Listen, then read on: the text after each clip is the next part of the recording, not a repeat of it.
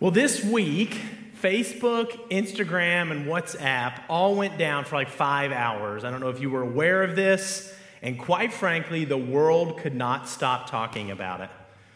For a brief moment, productivity in the workplace and in the school system, it jumped up, and anxiety in the lives of people who just really rely on these programs also jumped by the same measure.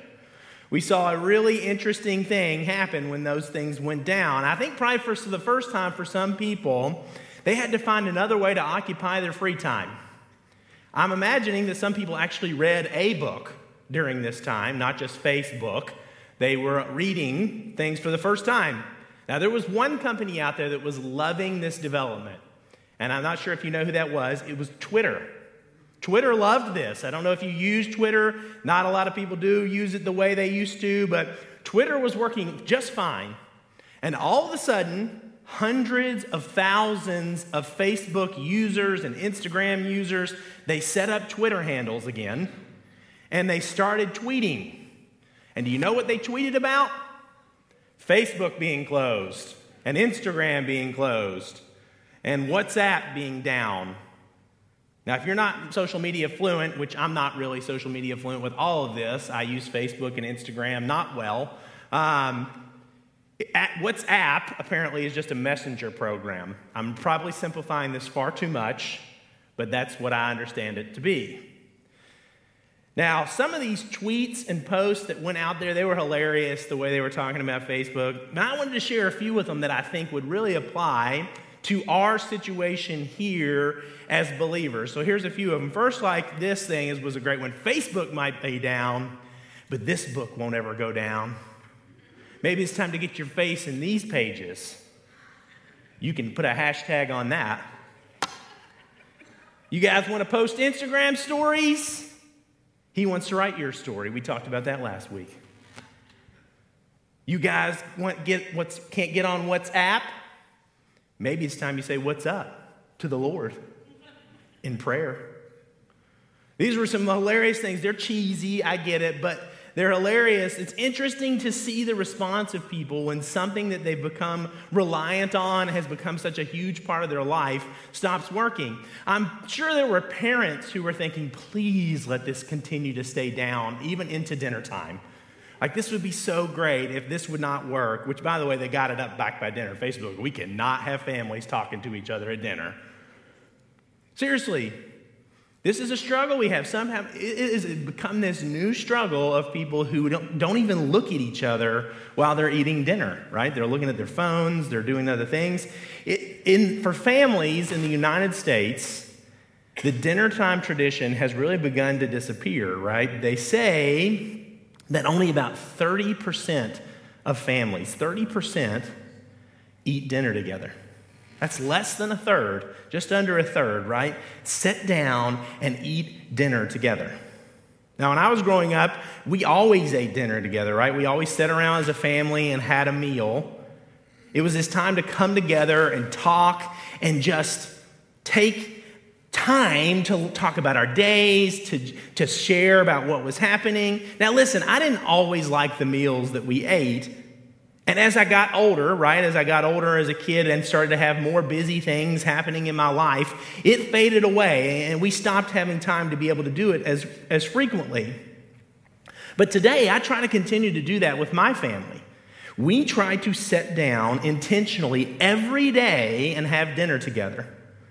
And we connect in what is a cluttered and busy schedule. Now, I will say to you that we try to talk about our days and what has happened. We say to our boys, like, how was school or daycare? And they're like, it was good.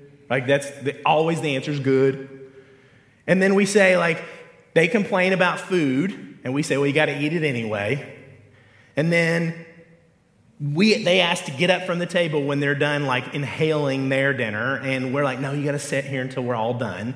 Right? We're going to talk. Like, I want to talk to you. Please stay. It's not perfect, right? But we do it because it's important to spend time together.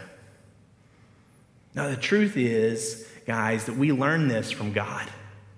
We learn this because God wants to share a meal with us as well. Now, I know you may not believe this because you're probably thinking, well, God doesn't eat. God doesn't need to eat. Well, that's true. God doesn't need to eat. He survives without food. But Jesus came to this earth, and Jesus did eat. And Jesus did need to eat. And he typically did not do this alone. He did this with other people. You can see the Bible shares story after story of Jesus just sitting together with his friends or with his disciples and all kinds of other people. You see, you're invited to the table. That's our big idea today, is that you're invited to the table. And why did Jesus want to do this? Why did he want people at his table? Because sharing a meal is an intimate and a personal experience. Now think about it. Where do we typically go on a first or second date, right? We go to dinner. We take somebody to dinner. Because that's an intimate experience where you can talk over food and enjoy each other's company. And truthfully, you can also see if someone's just a disgusting eater and you're saying, I'm out. Right, this is a reality, but this is a thing that we do because it's intimate. Every week on Tuesdays, Kevin Smith and I, my bestie, Kevin and I, we grab lunch together. We go out, we get lunch, and on a rare occasion, it's just the two of us eating. Sometimes that happens, but for the most part, we bring food back here, and then we sit with other staff around a table and we eat together. We have lunch. We have a meal. We tell bad jokes. We share our life. All around sitting around what is normally a conference table and eating lunch. This is just what we see over and over from Jesus in the Bible. When we eat together, we share something that has been shared over thousands of years. Honestly, look all the way back to Genesis. Go all the way back to Genesis, and we can see how God put food on this earth as something for us to have and to please us. Right here in Genesis 1:29, it says, Then God said, I give you every seed-bearing plant on the face of the whole earth and every tree that has fruit with seed in it. They will be yours for food. God created food for us. And listen, I love food. I do not hide this well. Okay? I love it. There isn't much I don't like. I'll give you a few of them. Carrots, mushrooms. God, you guys, that's fungus, right? That grows on the ground. Like, I get it in my grass when I don't cut it enough, okay? Mushrooms, avocados. I do not like avocados. I don't know why you all eat that. Tomatoes. I don't like tomatoes either. Olives. And I do not like oysters or clams. And that's it. Those are the lists. It's short. And everything else I'll eat. I'll try anything else. I love food. I love it.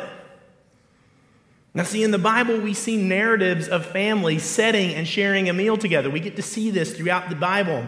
From the Passover meal, right, that we see, to the Last Supper. Meals have been a time where people are called to engage with each other. To kind of sit down and share a moment in brotherhood and sisterhood. And when I think about it, sitting at the table and eating around the world, that's what humans do. So we're not all great at some things, but I can tell you about one thing we're all pretty good at is eating. We're pretty good at eating. And this is one thing, sitting and sharing a meal together, it's one thing about almost 8 billion people share in common, is that we often sit in groups and eat. That's what we do. It's necessary to life. It's vital for social connection. The word company, the word we get actually comes from a Latin word, companio. Companio, which actually literally means one who eats bread with you. So when you talk about having company with somebody in your company, it's about eating together. See, this was what Jesus was all about, being in company with people. The meal wasn't important. What was important was who was at the table. And here's the truth. You're invited to the table.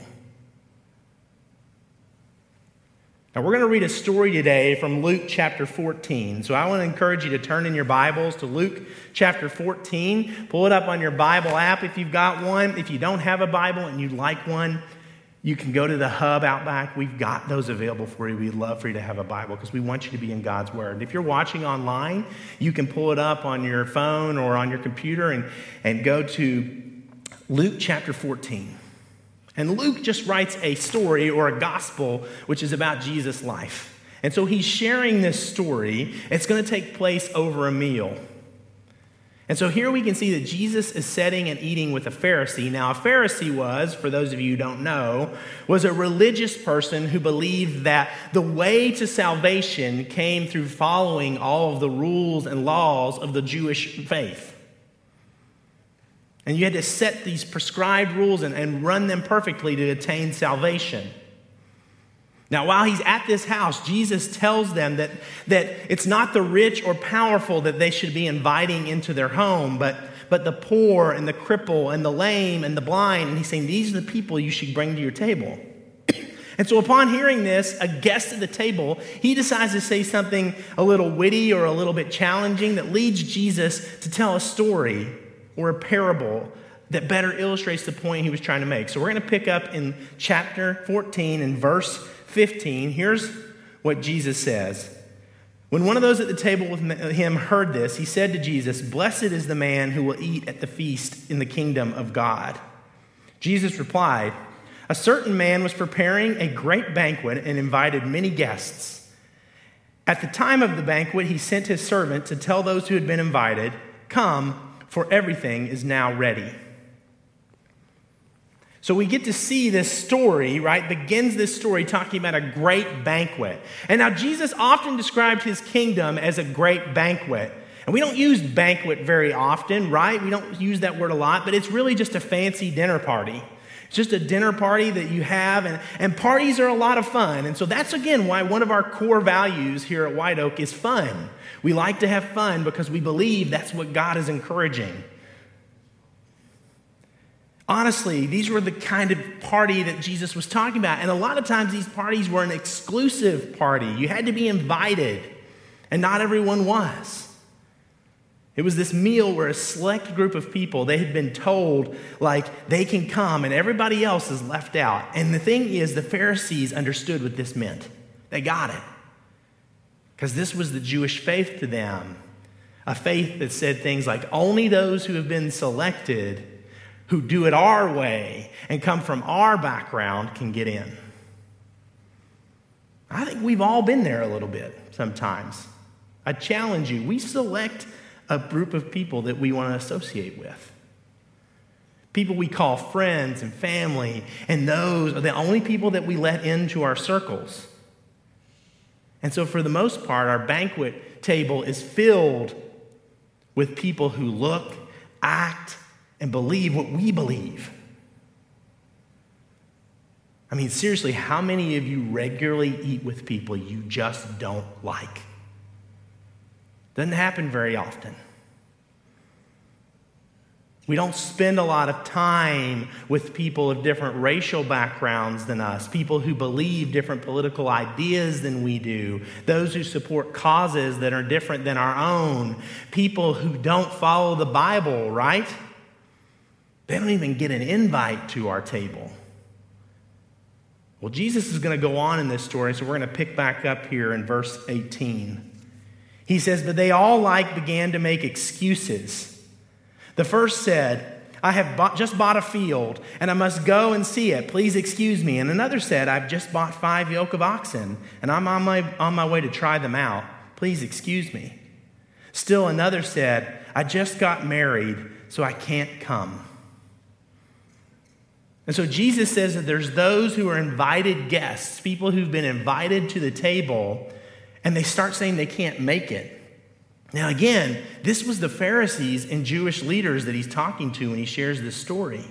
Jesus had come to present them with the invitation into his family, the invitation to his table, and instead they rejected his teachings and his ideas and his truths.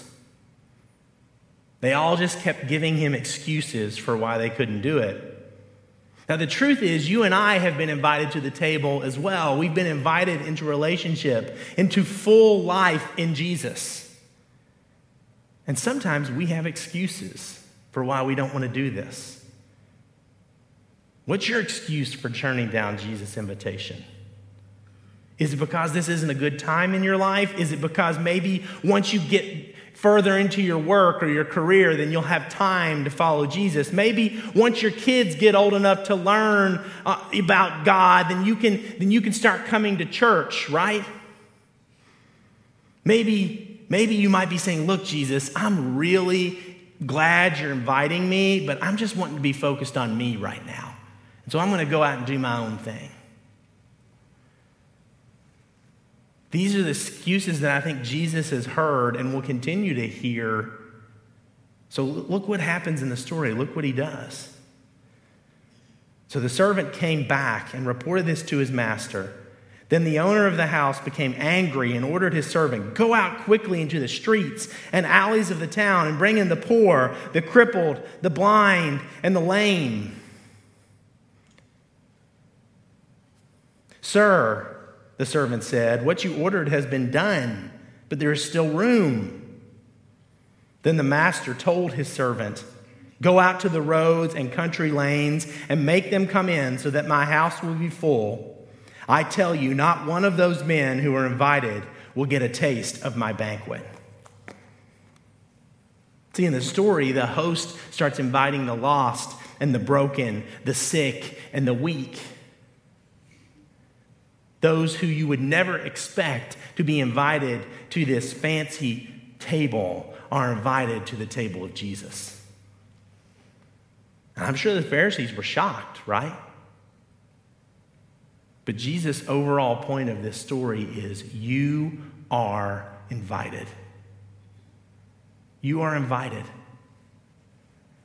You don't think you should be invited to this party? Only you are. Jesus says the normal people you would assume would be invited, the A-listers, the powerful, the religious elite, they're not coming. But you and I are invited.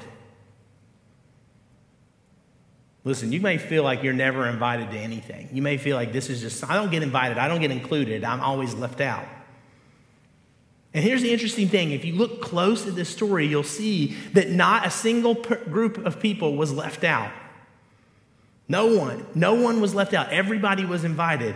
Not even the Pharisees weren't invited. They were the original people that Jesus invited. They were the ones, the religious elite that originally he said, listen, come along with me.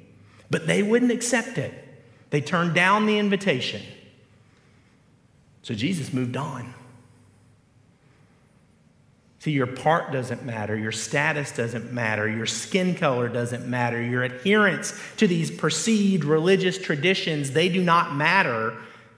Your appearance, your health, these things don't matter. Your finances don't matter.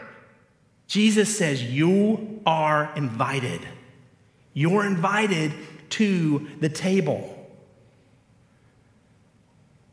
This is what Jesus was about. He wanted all people to be part of his family. And see, this is where neighboring, being a good neighbor, comes into the conversation. Because Jesus says our mission is to bring more people into the family of God. And he talks about that we do that by inviting them to our table. And so in this way, our tables are full and people will be brought into relationship with God. This is what we're called to do. The question we've got to ask ourselves is, how do our tables compare to the table of Jesus? See, our table should be an environment in which relationships can begin and conversations can start to move people from their table to his. See, this starts right in our families. We need to challenge our husbands and our wives and our children and our brothers and sisters and even our parents, right? To make intentional time to start to share a meal together. Sit down at the dinner table. However big or small your table is, right? Eat. And more importantly, talk. Talk to each other. Talk to your family about your day. Talk to them about where you saw Jesus. Start Start today. Start right now today. At lunch. Go to lunch together. I'm giving you permission to go eat lunch together. Go buy lunch if you need to. Go to lunch together. Maybe you're listening to this today online. Maybe you're watching online today. Or maybe you're listening later in the week, right? You're listening to the recording of this. You can start tonight, to dinner tonight or tomorrow night by having everybody put their phones away and just sit and talk and eat. Listen, if you can't cook, and not everybody can, okay? I'm not the greatest cook in the world. Go out and get takeout. Go out to a restaurant. Order a pizza, but just sit down and talk. Then start to think about how your table can be a place where other people feel welcome. We don't always think of those people in our lives that aren't like us or not in our inner circle when we think about eating. I understand where this is coming from. We don't always want to hang out with people we don't normally spend time with. But I want to tell you, challenge you, start thinking about how you can branch out your table to other people. This week, go and make a moment to have a meal with someone you don't normally have a meal with.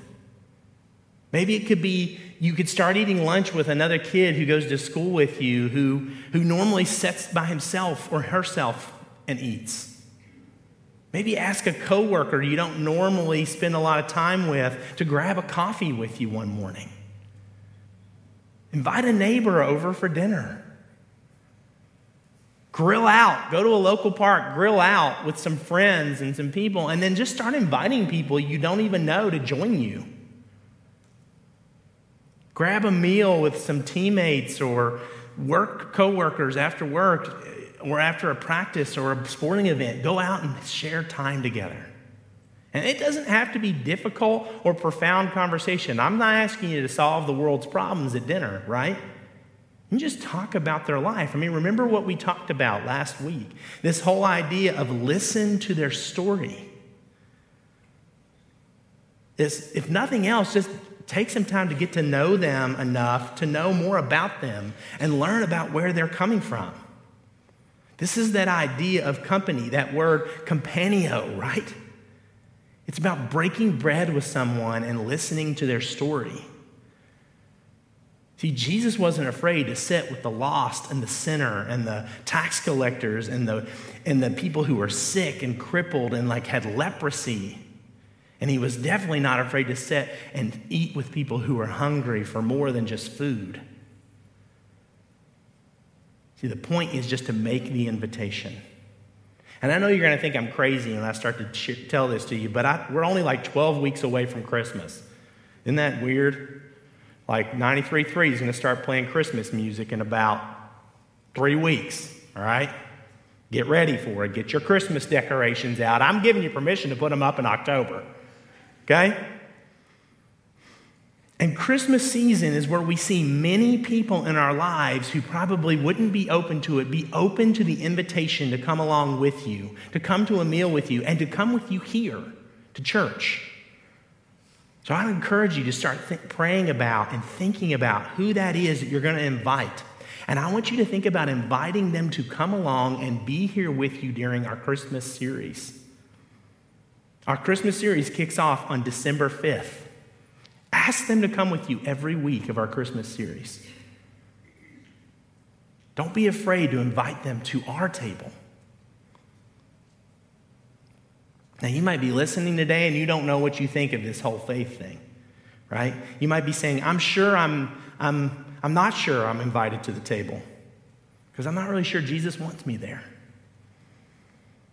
And I want you to hear me say that he does. He does want you there. Jesus wants all people to experience full life in him. And there's no guest list out there that doesn't have your name on it. Just like in the story he told, we're all invited to the table. You are invited to the table. Jesus knows you have a hunger and a thirst for something more and something bigger than the things that bring you pain and anxiety in your world. I mean, he reminds us that we are all thirsty and we can come and drink and be nourished. And what gives us true nourishment? He actually says this. Jesus said in John 7, "If anyone thirsts, let him come to me and drink. Whoever believes in me, as the scripture has said, out of his heart will flow rivers of living water." See, this worldly, earthly life will offer you many things that they say will bring you joy and fulfillment and satisfaction. Things like popularity, things like sex and drugs and power and money and fame and influence and popularity. I think I said that one twice because people want it. Instead, all of these things, the pursuit of these things will bring you stress and pain and struggles. Jesus instead offers the true things we need. And what are they? Bread and water. Honestly, as much as I love food, what we need from Jesus is simple. And Jesus offers that through two things, love and grace. He provides the daily things we need to experience full life in Him. See, don't let your misconceptions about who Jesus was or who He accepts stand in the way of this. And listen, if you're ready to make that decision to step into full life and be part of Jesus' family and come to the table because the invitation has been made to you, I want you to choose to do that. Make that step. Say, Jesus, I want you in my life. And then choose to be baptized. Choose to be baptized. Make that commitment. In 2 weeks, on October 24th, we're going to celebrate baptisms at both of our campuses, in both services. And we want to celebrate this like the banquet Jesus talks about, the festivities that He talks about. Because God celebrates this type of thing, we want to celebrate with Him. And so we're going to celebrate baptisms the way we haven't done before. We're going to celebrate those of you who've been baptized and those who are going to choose to do that on October 24th. And I want you to hear me say, you're invited. You are invited to this event. If you've been baptized and if you're ready to take that step, you're invited. Reach out to me. Reach out to Kevin. You can email us. Reach out to us. And we can talk to you and sit down and just have a time to figure out what baptism really means. What it means to have a life of following Jesus. And how you can be in the family of God. See, Jesus offers His tables to others, but most importantly, He offers His table to you personally. He wants you. Those of you who are listening online, He wants you. He has a place for you. Pull up a chair. Put away the excuses which have kept you away from Him, kept you at arm's length, and just come to the table that He's set for all of us. Accept the true water and the bread of life that Jesus offers. Not the nourishment that the world will offer you, and that will never satisfy, but the bread and water that bring about full and abundant life. Accept that. Guys, we're moving towards a day when we will all be sitting around the table of God. But Jesus said the true water of life came from Him and would fill us all. So now it is our mission to invite others to our tables so that we can help them drink of this full life that Jesus offers. Jesus is saying, please, won't you be my neighbor? You're invited to the table. And the truth is, Jesus did this often. And the ultimate table that Jesus offered to each of us started in an upper room just outside of Jerusalem. I mean, in this room, He sat with His disciples, right? And he was about to be taken away. He knew His life was about to end. And they had a meal together. A meal that at the time The disciples really didn't understand. They didn't know exactly what he was saying or that this would be the last time they would be with him. Yet this meal is where we remember the sacrifice each and every time, each and every week, when we take our communion and we remember what Jesus did for each of us. So I want you to take your communion out right now. Take it out. Open it up. Those that are watching at home today, or you're listening maybe later this week, I would encourage you to go to your kitchen and get some juice or some crackers or bread, just something that represents this moment.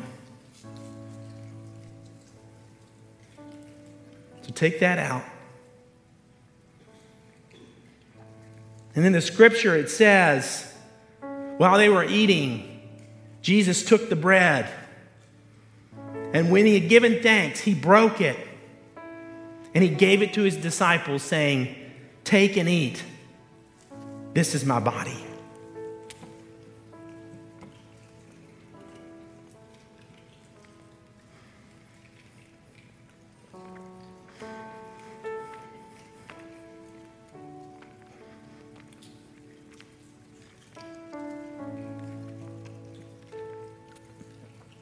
Then he took a cup, and when he had given thanks, he gave it to them, saying, "This is my blood, spilled for you. Take and drink."